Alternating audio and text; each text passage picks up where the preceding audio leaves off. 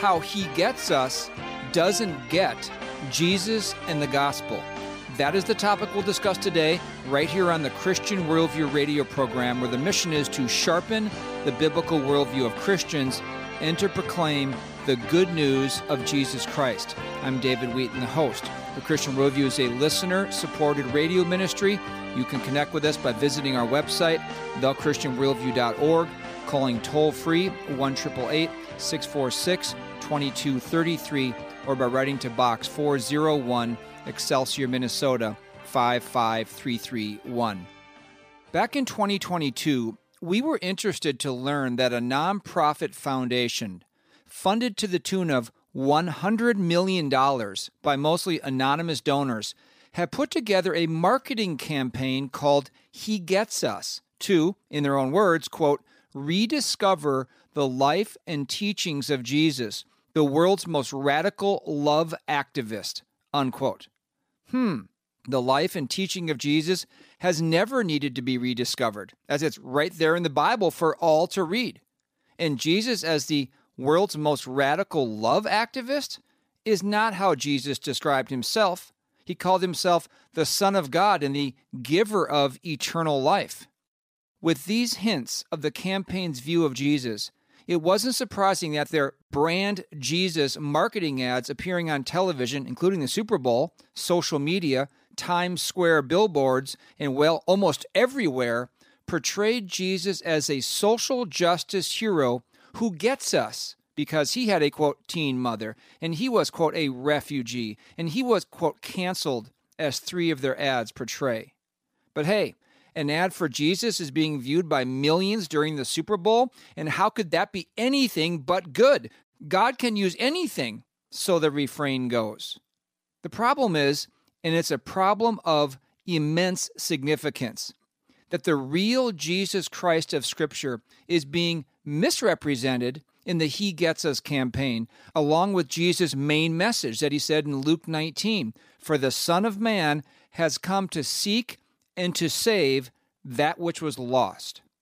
The biblical gospel of God's holiness, man's sinfulness, Jesus' substitution and resurrection, and Christ's command to repent and believe in this gospel is either not clearly presented or is obfuscated by the heavy emphasis on Jesus as a role model who gets our problems and predicaments. So here's an example. The following He Gets Us ad shows all kinds of images of families fighting and screaming at each other, and then culminates with the tagline, Jesus' family was messy too. He gets us. He gets all of us. There was a family. They played together and laughed together. But they weren't completely alike.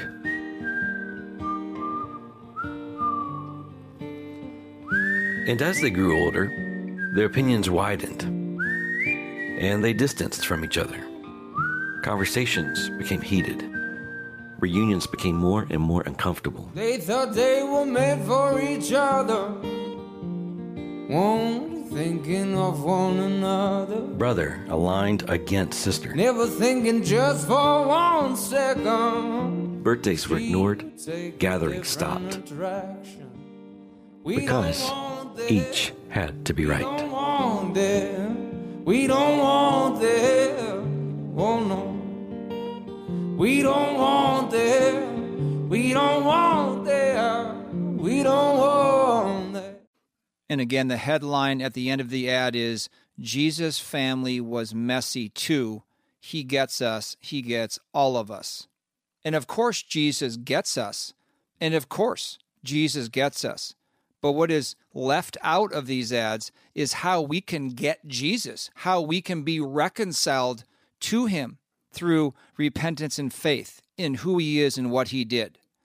The false Christ and gospel being presented by He Gets Us is all the more pernicious now that the organization is funded to a tune of $1 billion. Yes, you heard that correctly, $1 billion to portray a skewed version of Jesus. Tom Buck, Senior Pastor of First Baptist Church in Lindale, Texas, and Director of Expository Workshops for G3 Ministries, joins us today on the Christian Worldview to discuss why Christians need to be aware of this wrong presentation of Jesus and the gospel and be more intent on proclaiming the truth about who Christ is and how sinners can be reconciled to God through him. Let's get to the interview with Tom Buck, where he first shares how he came to saving faith in Christ. Tom, thank you for coming on the Christian Worldview radio program today. You were on the program about 1.5 years ago, back in, actually it was June 25th, 2022, to discuss Rick Warren's push to have female pastors within the Southern Baptist Convention. But one question I didn't ask you that day, and a question I often ask first-time guests, is how and why did you come to saving faith in Christ? Just give us a brief faith story and what your life is like now. Well, I was raised in a home that took me to church literally from the moment I was born. And so I grew up hearing the gospel. And at a young age, I understood enough about the gospel that Christ died in my place for my sins and that he rose again. And I shared with my parents that I wanted to go and talk with the pastor and make it known that I wanted to put my faith and trust in Christ alone. And they were a little concerned that I might be too young, as kids often make decisions and then later turn from that. So they kind of put it off. But one day coming home from church, I just told them, I said, I believe I'm a Christian now. And they said, well, asked me what happened. And I said, I realized I didn't need anybody's approval to get saved. I said, I just trusted Christ to save me, confessed that I was a sinner, that he had died for my sins and rose again, and asked him to save me. And I said, I believe he has. And so that's how I came to know Christ. And so I've been a Christian most of my life and obviously decided to go into the pastorate. And this March, I will have been a senior pastor for 30 years and will have been involved in some level of ministry, even while I was going to seminary, in some churches for 40 years in June. And so the Lord has been good to me, and I'm thankful for how he has changed my life. Whether I serve as a pastor or not, he saved me, and now he uses me in this way. It's just an incredible blessing. Well, praise God for that, and thank you for sharing with us how God reached down to save you. Pastor Tom Buck is with us today here on the Christian Worldview, the pastor of First Baptist Church in Lindale, Texas, also the director of the Expository Workshops for G3 Ministries. Tom, just one more personal question before we get to our topic. I don't know much about the story, but I've seen it online and so forth, that you and your wife, Jennifer, have really gone through a difficult period the last, I think it's about 2 or 3 years, when Jennifer did some writings about some issues you had early on in your marriage and how it was sent off to an editor and somehow shared before it went to publication. I may be getting a lot of the facts wrong there, but maybe you could just briefly share with us, because this has been something I've seen a lot of different people talk about on social media and so forth. Tell us about that situation. Well, unfortunately, we don't have 3 hours, but which you might take for that. But really what happened is in 2016, my wife and I were talking. We're seeing everything go on regarding the Me Too, Church Too movement. And there was a lot of talk about how that God can't restore these things, and these people need to be pushed out of the church or move on. They might be able to be saved, but they can't serve again. And the Lord just really put on her heart a desire to tell our story that we've been telling for years in our church about the early years of our marriage that were difficult because of my not understanding how to lead as a godly husband. And so she wanted to counter that with saying, here's a story of God's redemptive grace. And so she wasn't really sure what all to put in there. There were some private things that happened to her before we were married that factored into some of her thinking, and that happened to me before we were married. And so she just wrote everything out and gave it to Karen Pryor, who was a significant figure in the SBC and also an editor, or not an editor, but I should say published things, and was a writer. And so we asked her if she would give feedback to Jennifer, because I had Karen help me in the past with something that I'd written, and we had an amicable relationship, and Jennifer gave it to her, and that was in 2016. And there's a lot of reasons why it never got around to getting all the feedback Jennifer wanted, never got published. But during the next year, Karen Pryor endorsed Revoice, which was promoted LGBT issues, as you're probably aware and your listeners are aware. Mm-hmm. And I confronted Karen about that, and that put us sideways with one another because she wouldn't repent. And I called for her to be removed from her position at the ERLC, the Ethics Religious Liberty Commission for the Southern Baptist Convention, as well as encouraged Southeastern to not hire her. And so that was in late 2016, early 2017. And then we had totally didn't think any more about Jennifer's rough draft that she had written until 2022, when there were some people who were upset with me about my outspokenness in the SBC and about a variety of issues over the last few years. And it's a long story of how it came to be, but I guess the only way you could put it is political enemies. I didn't even know who those would be at the time. Got a hold of Jennifer's rough draft, who the only person that had it was Karen Pryor.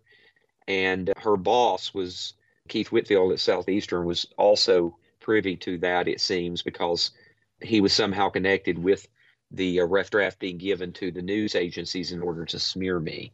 And so that's what happened. And so I was painted as an abuser. There were things in Jennifer's rough draft which had not even been edited. That was a very, very rough draft about that happened to her in her past that outed things that happened to her before we were married. It was just an atrocious thing that took place. And so we have been trying to get to the bottom of this. And with all the evidence that we have, which is unbelievable how much we have, the SBC and Southeastern has decided to not address it and to do nothing about those who were involved.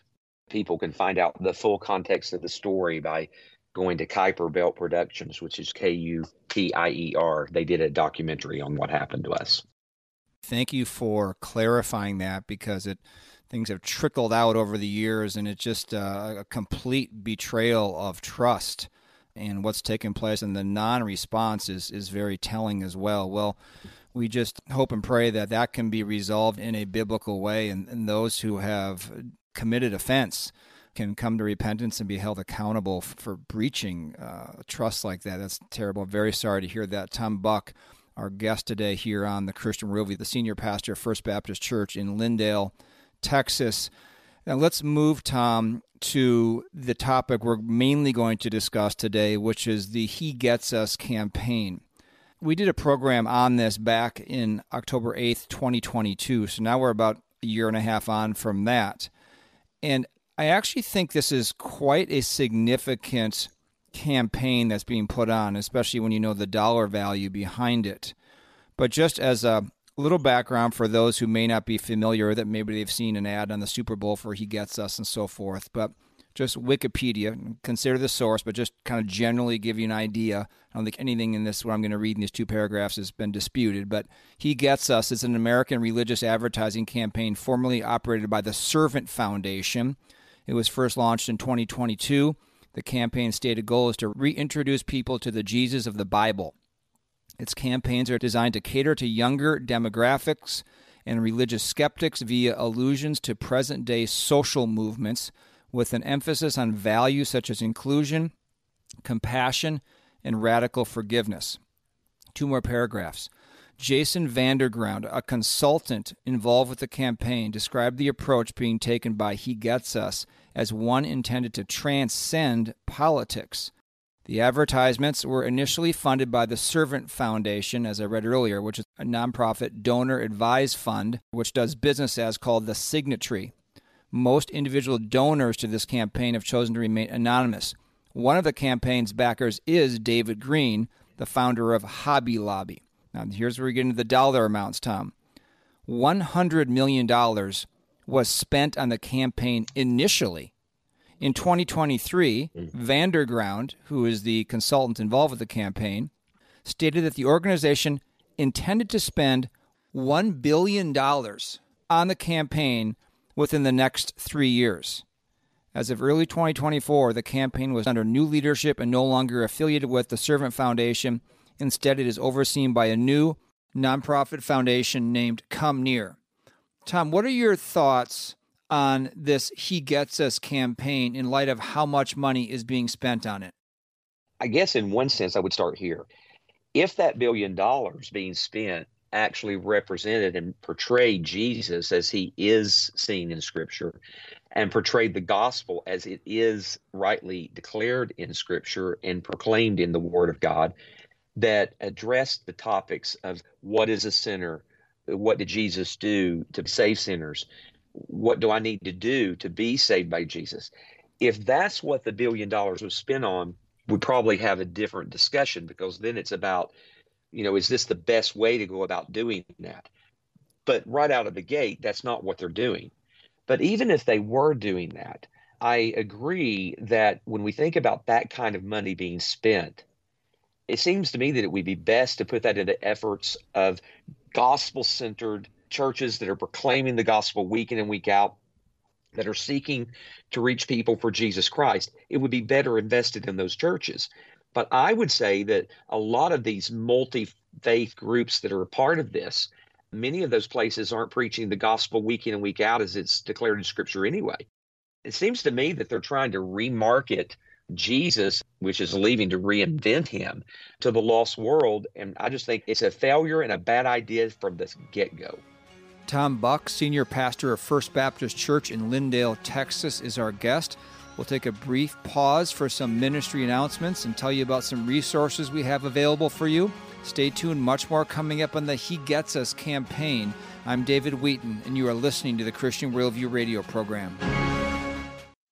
David Wheaton here, host of the Christian Worldview, to tell you about the Overcomer course for young adults held June 21st and 22nd at beautiful Stonehouse Farm in Jordan, Minnesota. Age 18 to 25 is a highly transitional time. The convictions developed and the decisions made during this crucial stage sets one's course for years to come. In 8 sessions over 2 days, addressing life's most important issues such as God and the gospel, right thinking and living, relationships and marriage, vocation, the local church, and more, the Overcomer course is designed to help young adults gain clarity and conviction on God's plan and their purpose in it. There will be plenty of time for interaction and discussion as well. You can find out more and register by calling 1-888-646-2233 or by visiting thechristianworldview.org. What is the Christian Worldview radio program really about? Fundamentally, it's about impacting people, families, churches, with the life and eternity-changing truth of God's Word. We know the gospel of Jesus Christ is the only message that saves us from God's wrath, by God's grace, for God's glory. And we know the Bible is the inspired Word of God, providing the only way to think and live to the glory of God. We are a nonprofit listener-supported ministry.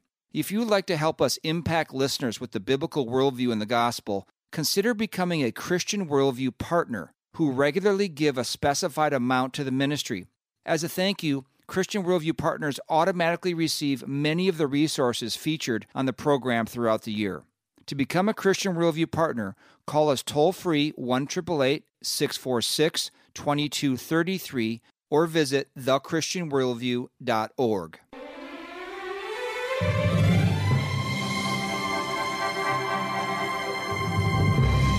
Welcome back to the Christian Worldview. I'm David Wheaton. Be sure to visit our website, thechristianworldview.org, where you can subscribe to our free weekly email and annual print letter, order resources for adults and children, and support the ministry. Our topic today is How He Gets Us, the marketing campaign, doesn't get Jesus and the gospel. And Tom Buck, Senior Pastor of First Baptist Church in Lindale, Texas, is our guest.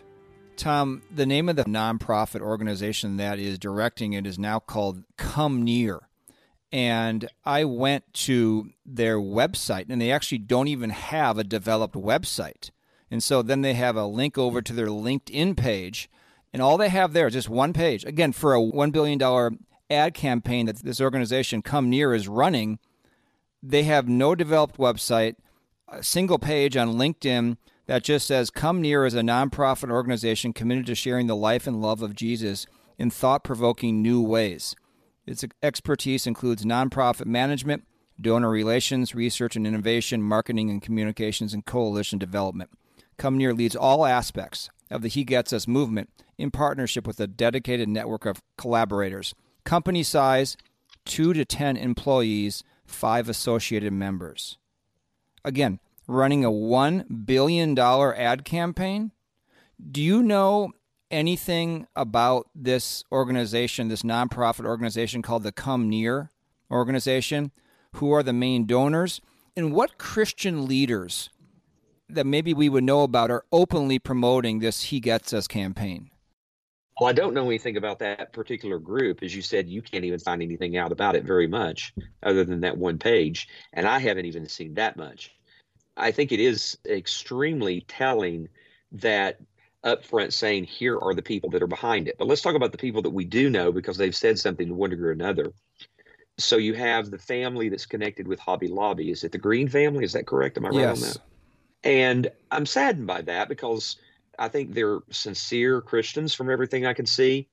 They stand for the Christian values that we would regarding issues of abortion, LGBT issues. In fact, that's kind of an interesting part of the story, that here they are trying to reach people within those kind of camps, if you will.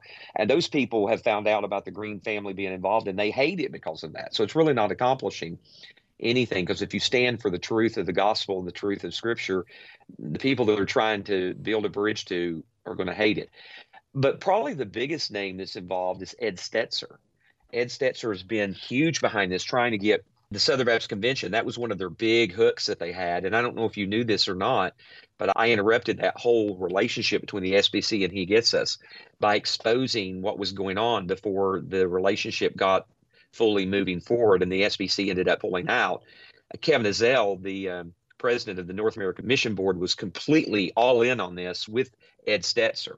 So there are deep Southern Baptist roots, because Ed Stetzer's a Southern Baptist, within this campaign, and they would have all been in it together had it not been for some of us who exposed what was going on.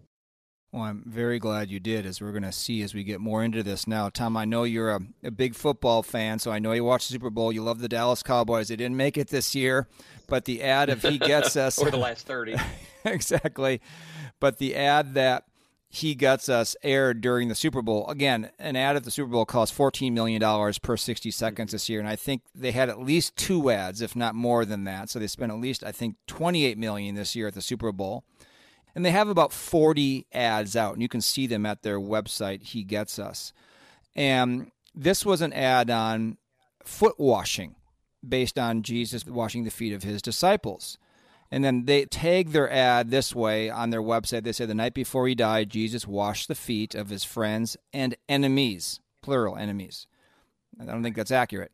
It was a totally unexpected act of service that symbolized so much more. Now, I'd play the ad for you, but there's no actual dialogue in the ad. It's a song from the famous rock group back in the 80s, INXS, the Australian rock band. They Can Never Tear Us Apart. That was a song. It's a non-Christian rock song about a man's love toward a woman. And so this is what they put on there about Never Tear Us Apart. And so they have images throughout the ad. I know you've seen it, Tom, because I've seen you write about it.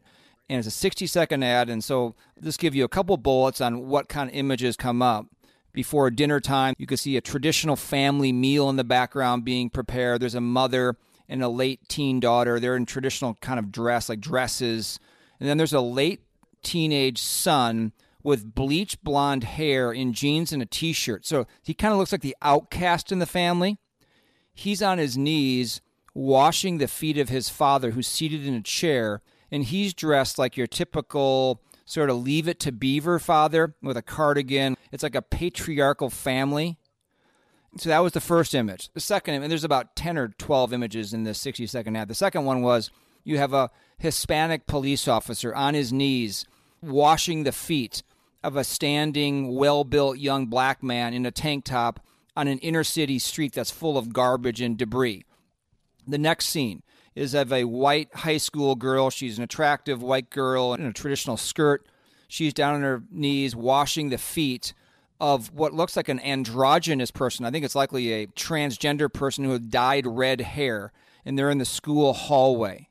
And then later on, you have a white woman at an abortion clinic washing the feet of a young white woman, presumably going into the clinic behind her to get an abortion, while at the same time in the background of the image, you see a group of all-white abortion protesters with signs in their hand, just standing at a distance, presumably disinterested in washing feet, but only interested in quote-unquote protesting. It goes on from there. There's also an image of a Catholic priest pouring water on a black man's feet at the beach. The end line of the ad culminates by saying, Jesus didn't teach hate, he washed feet. Then the tagline for the campaign is, he gets us, he gets all of us. You watch this ad, and what are a few of the things that this ad, as you saw it, Tom, is communicating during the Super Bowl in front of the largest audience in television history? Well, first of all, I said after that $14.5 million is a whole lot of money to spend on wood, hay, and stubble. That's how I feel about it in one sense, that whatever they did is going to burn up on Judgment Day because it does not represent either the gospel, it misrepresents the gospel, misrepresents Jesus. The whole campaign, from what I've seen that they say, is to reinventing, if you will, the perception of Christians, what they consider to be legalistic Christians, which is why you have painted in the background in that these Christians who are protesting abortion as if they don't care about people, they just care about their stand against abortion. And it certainly may be true that there are some people like that, but they portray all of them to be that way, except for this one person who's washing the feet of this, we might assume, woman that was going to go in to have an abortion, or maybe one of the workers that are there. But here's the problem. They're not really reinventing Christians. They're reinventing Jesus, because it's not true the way they portray it that Jesus washed people's feet. Well, let's first of all remember that, yes, Jesus did wash the feet of the disciples that night and one enemy. But whatever it was that Jesus was doing, even in washing Judas' feet, which John's gospel does not tell us anything about the motivation behind Jesus doing that with Judas. But we know this, it wasn't to build a bridge to Judas of pre-evangelism, as what they call these things are. And we need to build a bridge to the lost. We need to show compassion to the lost. This is the way you do pre-evangelism, that they'll come to, if they like us, or if we make them think they'd like Jesus, it'll bring them to Christ or be open to the gospel. What we do know in the Gospel of John from Jesus' exchange with Peter is that Christ was using this as a means to let the disciples know that he, Jesus, was fully aware that one of them, Judas, was not a true disciple. And John doesn't make the emphasis Jesus' compassion for Judas. He makes the emphasis that Jesus knew that Judas was betray him. And he even says there to Peter, not all of you are clean. And John clarifies what he meant by this is Judas not being clean. So there's the only time that we ever have in Scripture Jesus washing anyone's feet. And they're trying to make it about the fact that, well, Jesus would show this kind of compassion or do this kind of act to the most heinous of sinners. And maybe that's what they're doing by looking at the fact that Jesus washed Judas' feet there. But let's remember that when it came to the woman of ill repute in the gospel, it was not Jesus who washed her feet. It was she who washed Jesus' feet. So I think what they're trying to do is to portray that, well, Jesus had compassion for the lost. And that is certainly true. We should have compassion for the lost. But in the way that they portrayed it in that ad, it comes across as if he completely overlooks the sin. In fact, that priest in the ad appears to be washing the feet of someone who is dressed and in the appearance of someone that's in the LGBT community. It seemed to be a gay man who the priest was washing. There is no confrontation of sin. That's part of the gospel. There's no calling for repentance. That's part of the gospel. I don't understand why they want to portray a false gospel and a false Jesus to the world. It's not going to lead to the salvation of anyone if they simply believe that he gets us Jesus. In fact, I would say anyone who believes solely in the he gets us Jesus will go to hell. And that would be because the Jesus they are presenting and portraying is not the Jesus of Scripture, who said clearly when he came into ministry, repent and believe in the gospel. Or to Nicodemus, you must be born again. That message is nowhere in this campaign. And this leads well into the next question, Tom. I went to their website where they have all their ads listed there, and I didn't listen to every single one, granted, but I didn't see one with any kind of caption that would lead me to believe it was about the primary message of the Bible or the gospel. 1 Corinthians 15, where Paul writes, "Now I make known to you, brethren, the gospel which I preached to you, which also you received, in which also you stand, by which also you are saved, if you hold fast the word which I preached to you, unless you believed in vain." So here he is saying, here's what the gospel is. Verse 3, "For I delivered to you as of first importance." So here's what's of first importance in the Christian faith. "What I also received, that Christ died for our sins according to the Scriptures, that he was buried, and that he was raised on the third day according to the Scriptures."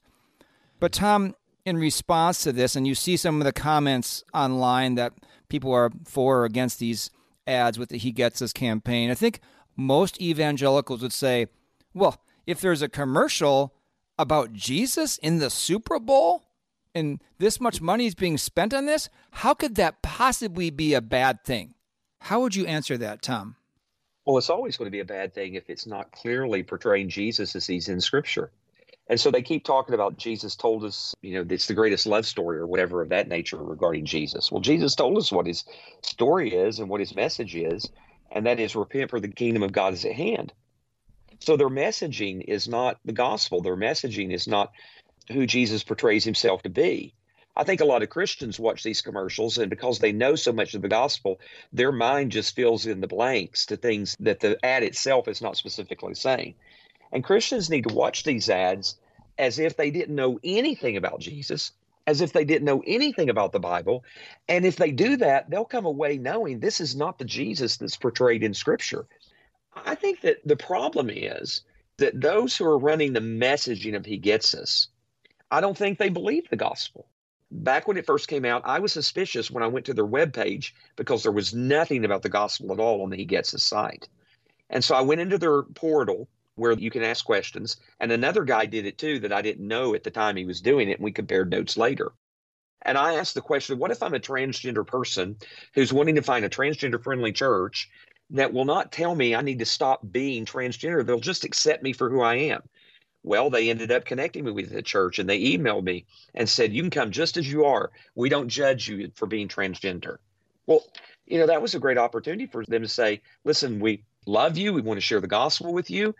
Transgenderism is something that will send you to hell like every other sin will, but you cannot continue to live in that. They didn't offer that. There was no gospel, no mention of sin whatsoever. And in fact, they said to me specifically, I put all this up publicly on Twitter a couple of years ago. They said to me specifically that Jesus loves you just the way you are. My friend pastor who went in, he asked about thinking about having an abortion the next day. And would you pray for me before I have my abortion? And this person talked to them and prayed for them and in writing back to them and essentially just told them, prayed for peace for this person. Never tried them to get them not to have an abortion. So it wasn't just that they were washing the feet of this pastor, so to speak, that was, saying, these other things about, I'm thinking about this, basically present themselves as a woman doing that. Everybody was more upset about that the pastor did not come forth and clean about who he was. But they weren't just washing the feet of this person. They were basically whitewashing their sin. And that's the problem with He Gets Us. It's not that they are saying that we should be willing to wash feet of sinners. We most certainly should. The problem is that He Gets Us whitewashes their sin. And frankly, there's very little mention, if at all, of sin in their ads or on their website. Tom Buck is our guest today here on the Christian Worldview. We're talking about the He Gets Us campaign. We'll take a brief time out to tell you about some ministry announcements and resources. Stay tuned. We have much more coming up. I'm David Wheaton, and you are listening to the Christian Worldview. The heart of God-rejecting man yearns to get back to Babel, creating a world where man rules apart from God. Evidence for this is all around us, and Revelation says this is where the world will end up. On Friday, April 12th, Christian journalist Alex Newman will join us for a Christian Worldview Speaker Series event at Beacon of Hope Church in St. Paul, Minnesota, to speak on the topic of how the push for global governance utilizes environmentalism, the educational system, economic policy, and more. You can come for a donation of any amount, but seating is limited, so you need to register in advance at thechristianworldview.org or by calling 1-888-646-2233. Doors open at 6 p.m. Alex Newman speaks at 7 with Q&A to follow. Be informed to think biblically and live accordingly. Hope to see you Friday, April 12th at Beacon of Hope Church in St. Paul, Minnesota. We've largely lost the honor and the nobility and the glory of biblical manhood. And so many young men are not trained to be a leader, a protector, and a provider in a Christ-like way. That then creates the actual end product of young men who don't know how to be a man. So we've largely lost the script for what being a biblical man is. That was Owen Strachan, author of the excellent book, The War on Men. This is a book for the entire family to read, understand, and then pursue what biblical manhood is. The War on Men is hardcover, 256 pages, and retails for $29.99. For a limited time, you can get a copy for a donation of any amount to the Christian Worldview.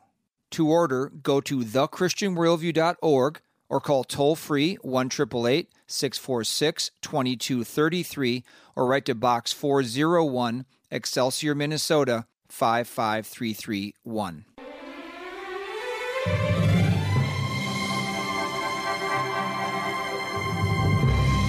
Welcome back to The Christian Worldview. I'm David Wheaton. Be sure to visit our website, thechristianworldview.org, where you can subscribe to our free weekly email and annual print letter, order resources for adults and children, and support the ministry.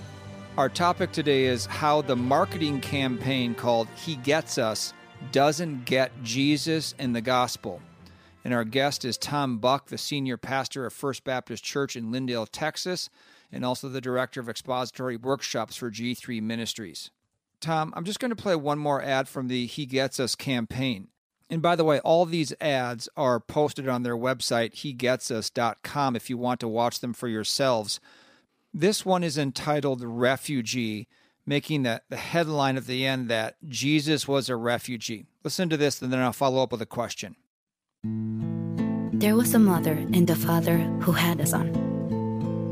They lived in a small village and didn't have much money, but they were happy. One day, they heard the head of their country was sending soldiers to their town because he thought they were part of an insurrection. The young family decided to flee. They grabbed only what they could carry and ran. They hiked for days, wondering if soldiers might still be following them. They were scared, hungry, and exhausted. But they were far away from the atrocities taking place in Bethlehem. That's all Mary and Joseph wanted, a safe place to call home.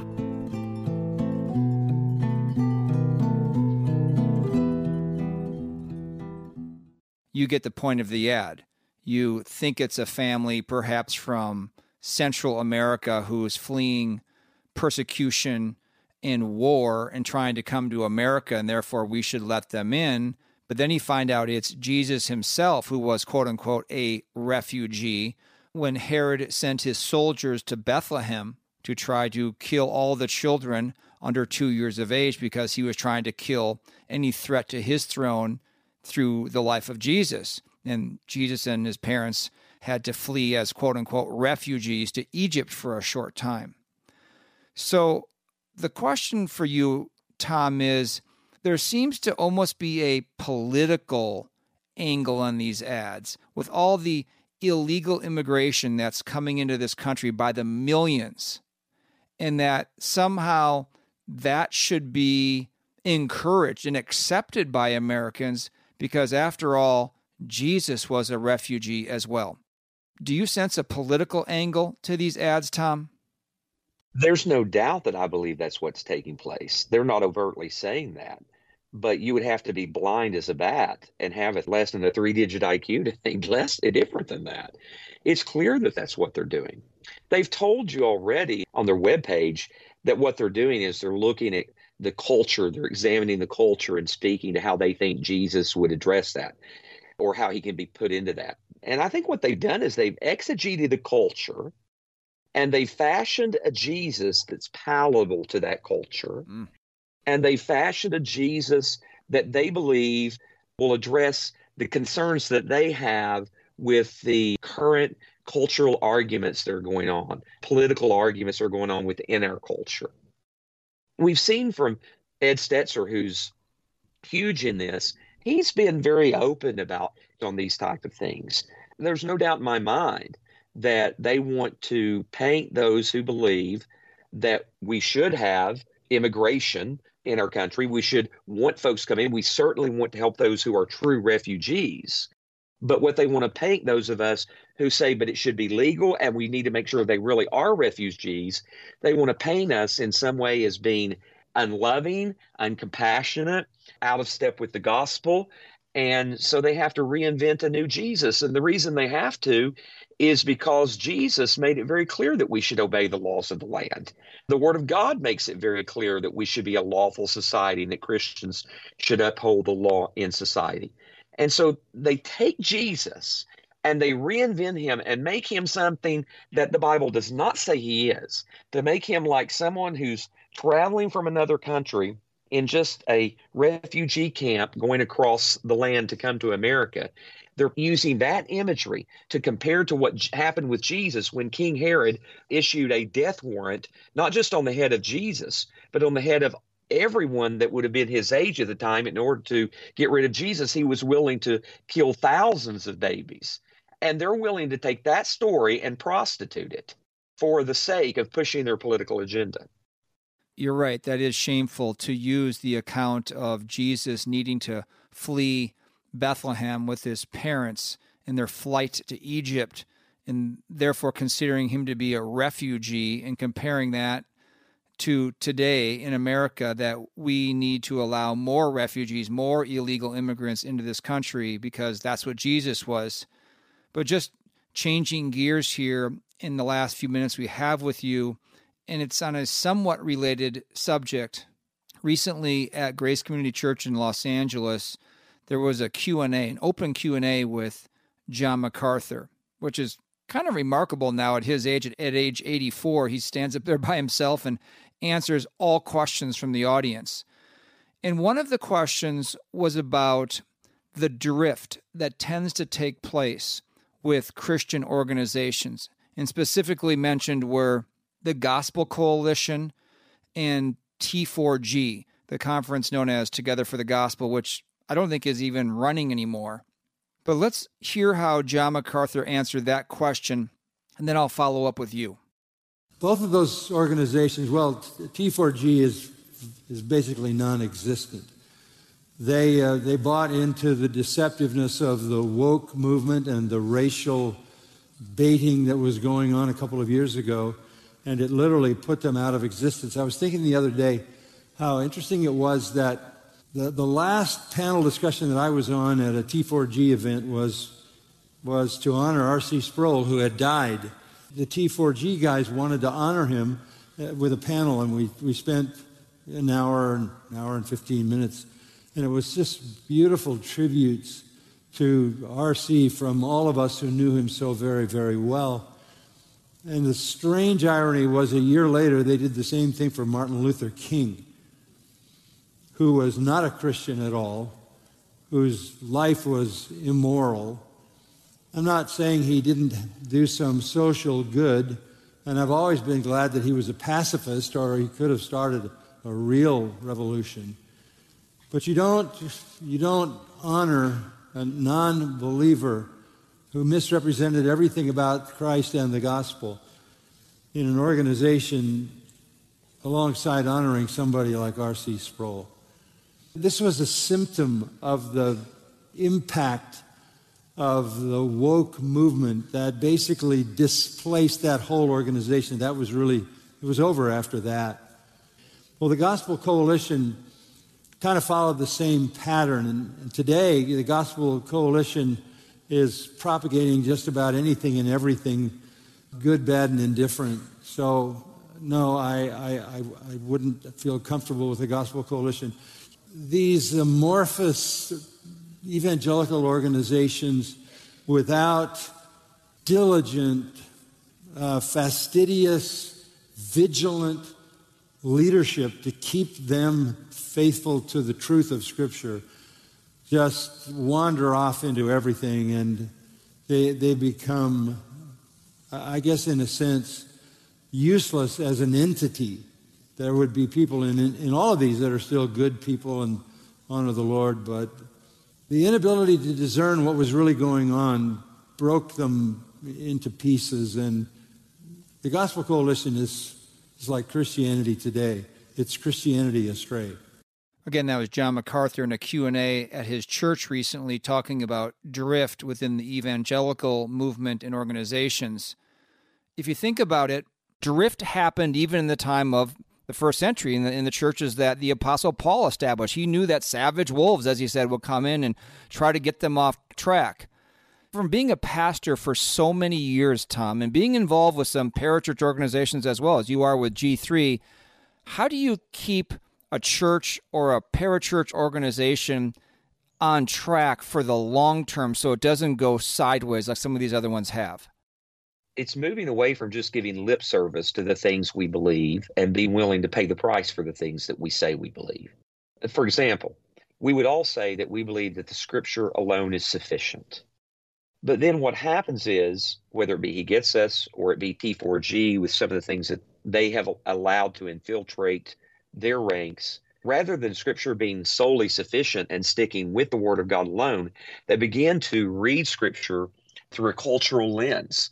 They begin to allow the cultural things like critical race theory begin to impact how they talk about the gospel. They try to bring those things together, at least from my perspective, having been very close to some of the people involved with T4G, not as much with TGC, but T4G as far as my closeness goes with guys there.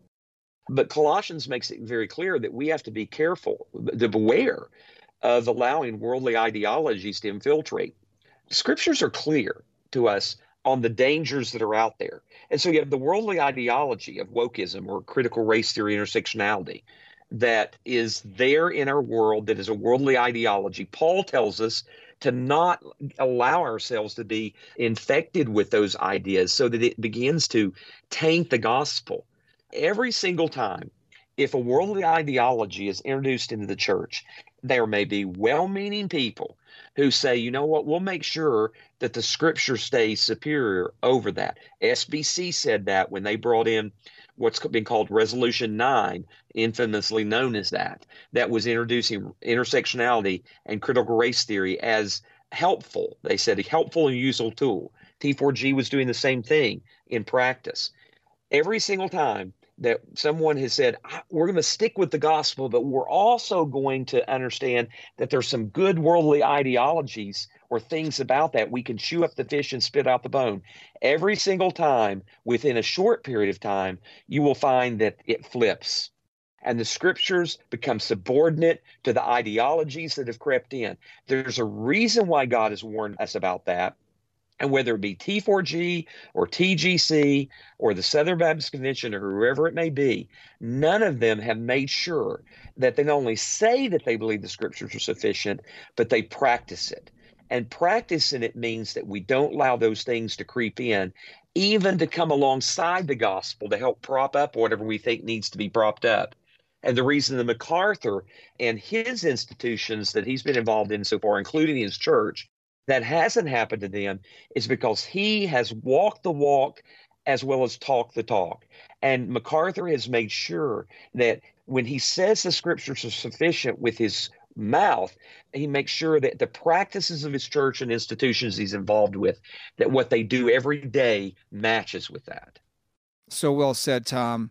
And even John MacArthur, who has been in pastoral ministry for so long and been faithful for so many years, Satan is relentless and will always try to bring those in who will compromise on the most important issues of God and Christ and the gospel. Tom, thank you for coming on the program today. And if you'd like to find out more about Tom, we have him linked at our website, thechristianworldview.org, including his very active X or Twitter account as well. Now, just a few quick follow-up thoughts on this topic about the He Gets Us campaign. Sometimes a church's or Christian organization's statement of faith isn't helpful to read because it may sound orthodox as you read it, but the practice of the church or organization is far from orthodox. If you go to their website, hegetsus.com, they have a very vague, insufficient set of beliefs posted on their site, likely because they're trying to not offend their overly wide group of contributors and because they have a, quote, fear of man, to leave out anything that could offend anyone. When that's your posture, though, you'll never be faithful to God in Scripture. So here's what they say on their site. They say, quote, He Gets Us has an agenda. And what would that be? Well, here's a paragraph. How did the story of a man who taught and practiced unconditional love, peace, and kindness, who spent his life defending the poor and the marginalized, a man who even forgave his killers while they executed him unjustly, whose life inspired a radical movement that is still impacting the world thousands of years later, how did this man's story become associated with hatred and oppression for so many people? And how might we all rediscover the promise of the love his story represents? Those are the questions at the heart of He Gets Us.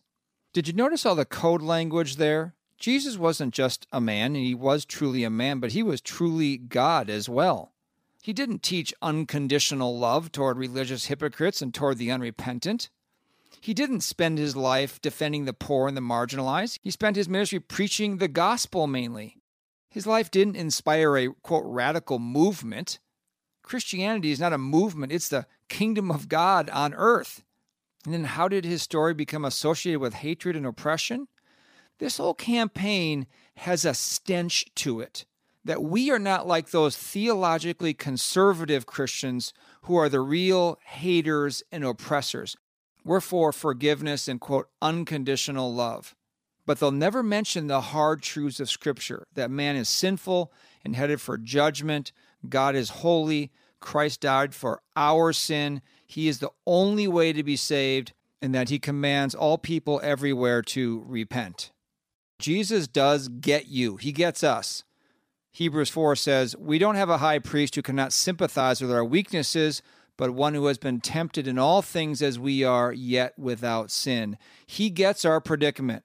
But our greatest predicament that He gets is our sin against Him, the holy God. And He's just. Every sin will be punished. And here's His grace. Jesus paid the death penalty for our sin by dying on the cross. Or we can choose to pay that eternal death penalty ourselves. But to receive this offer of forgiveness and reconciliation, we must repent and believe in Christ as the perfect Son of God and His atoning work on our behalf on the cross. If you have more questions about that, go to our website and click on the page, What Must I Do to Be Saved? Or just give us a call toll-free. Thank you for listening today to the Christian Worldview and for your encouragement and support of this nonprofit radio ministry. Until next time, think biblically, live accordingly, and stand firm. The mission of the Christian Worldview is to sharpen the biblical worldview of Christians and to proclaim the good news of Jesus Christ. We hope today's broadcast encouraged you toward that end. To hear a replay of today's program, order a transcript, or find out what must I do to be saved, go to thechristianworldview.org or call toll-free 1-888-646-2233. The Christian Worldview is a listener-supported, nonprofit radio ministry furnished by the Overcomer Foundation. To make a donation, become a Christian Worldview partner, order resources, subscribe to our free newsletter, or contact us, visit thechristianworldview.org, call 1-888-646-2233, or write to Box 401, Excelsior, Minnesota 55331. That's Box 401, Excelsior, Minnesota 55331. Thanks for listening to The Christian Worldview.